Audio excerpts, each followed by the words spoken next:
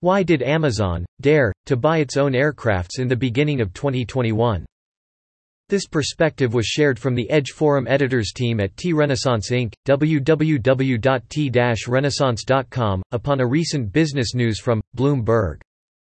Amazon is about to buy 7 aircrafts from Delta Air Lines and 4 from WestJet Airlines. Deal was closed and now the 4 has been under converting from passenger to cargo. It is the first time Amazon starts to buy its own aircrafts instead of lease.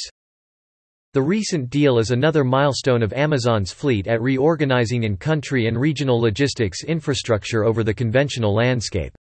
Here are some quick thoughts from TRL analysis. 1. Dropped passengers in 2020 and the certainties afterwards in mid-term to airline companies has made it with massive vacant airfreight resources and wastes.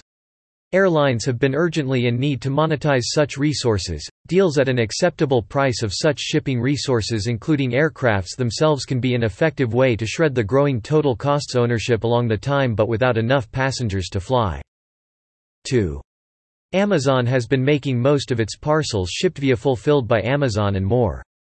With the premise of parcels volume to keep growing as a certainty, visible inventories across Amazon warehouses, and expanding volume of Amazon sea freights visible have been just more certainties to the prediction of parcels in a country or region if to be shipped by air freight to keep the lead time to prime and more customers. Reference from TRL Edge Forum. What happened and about to happen after the peak season to many e-commerce sellers?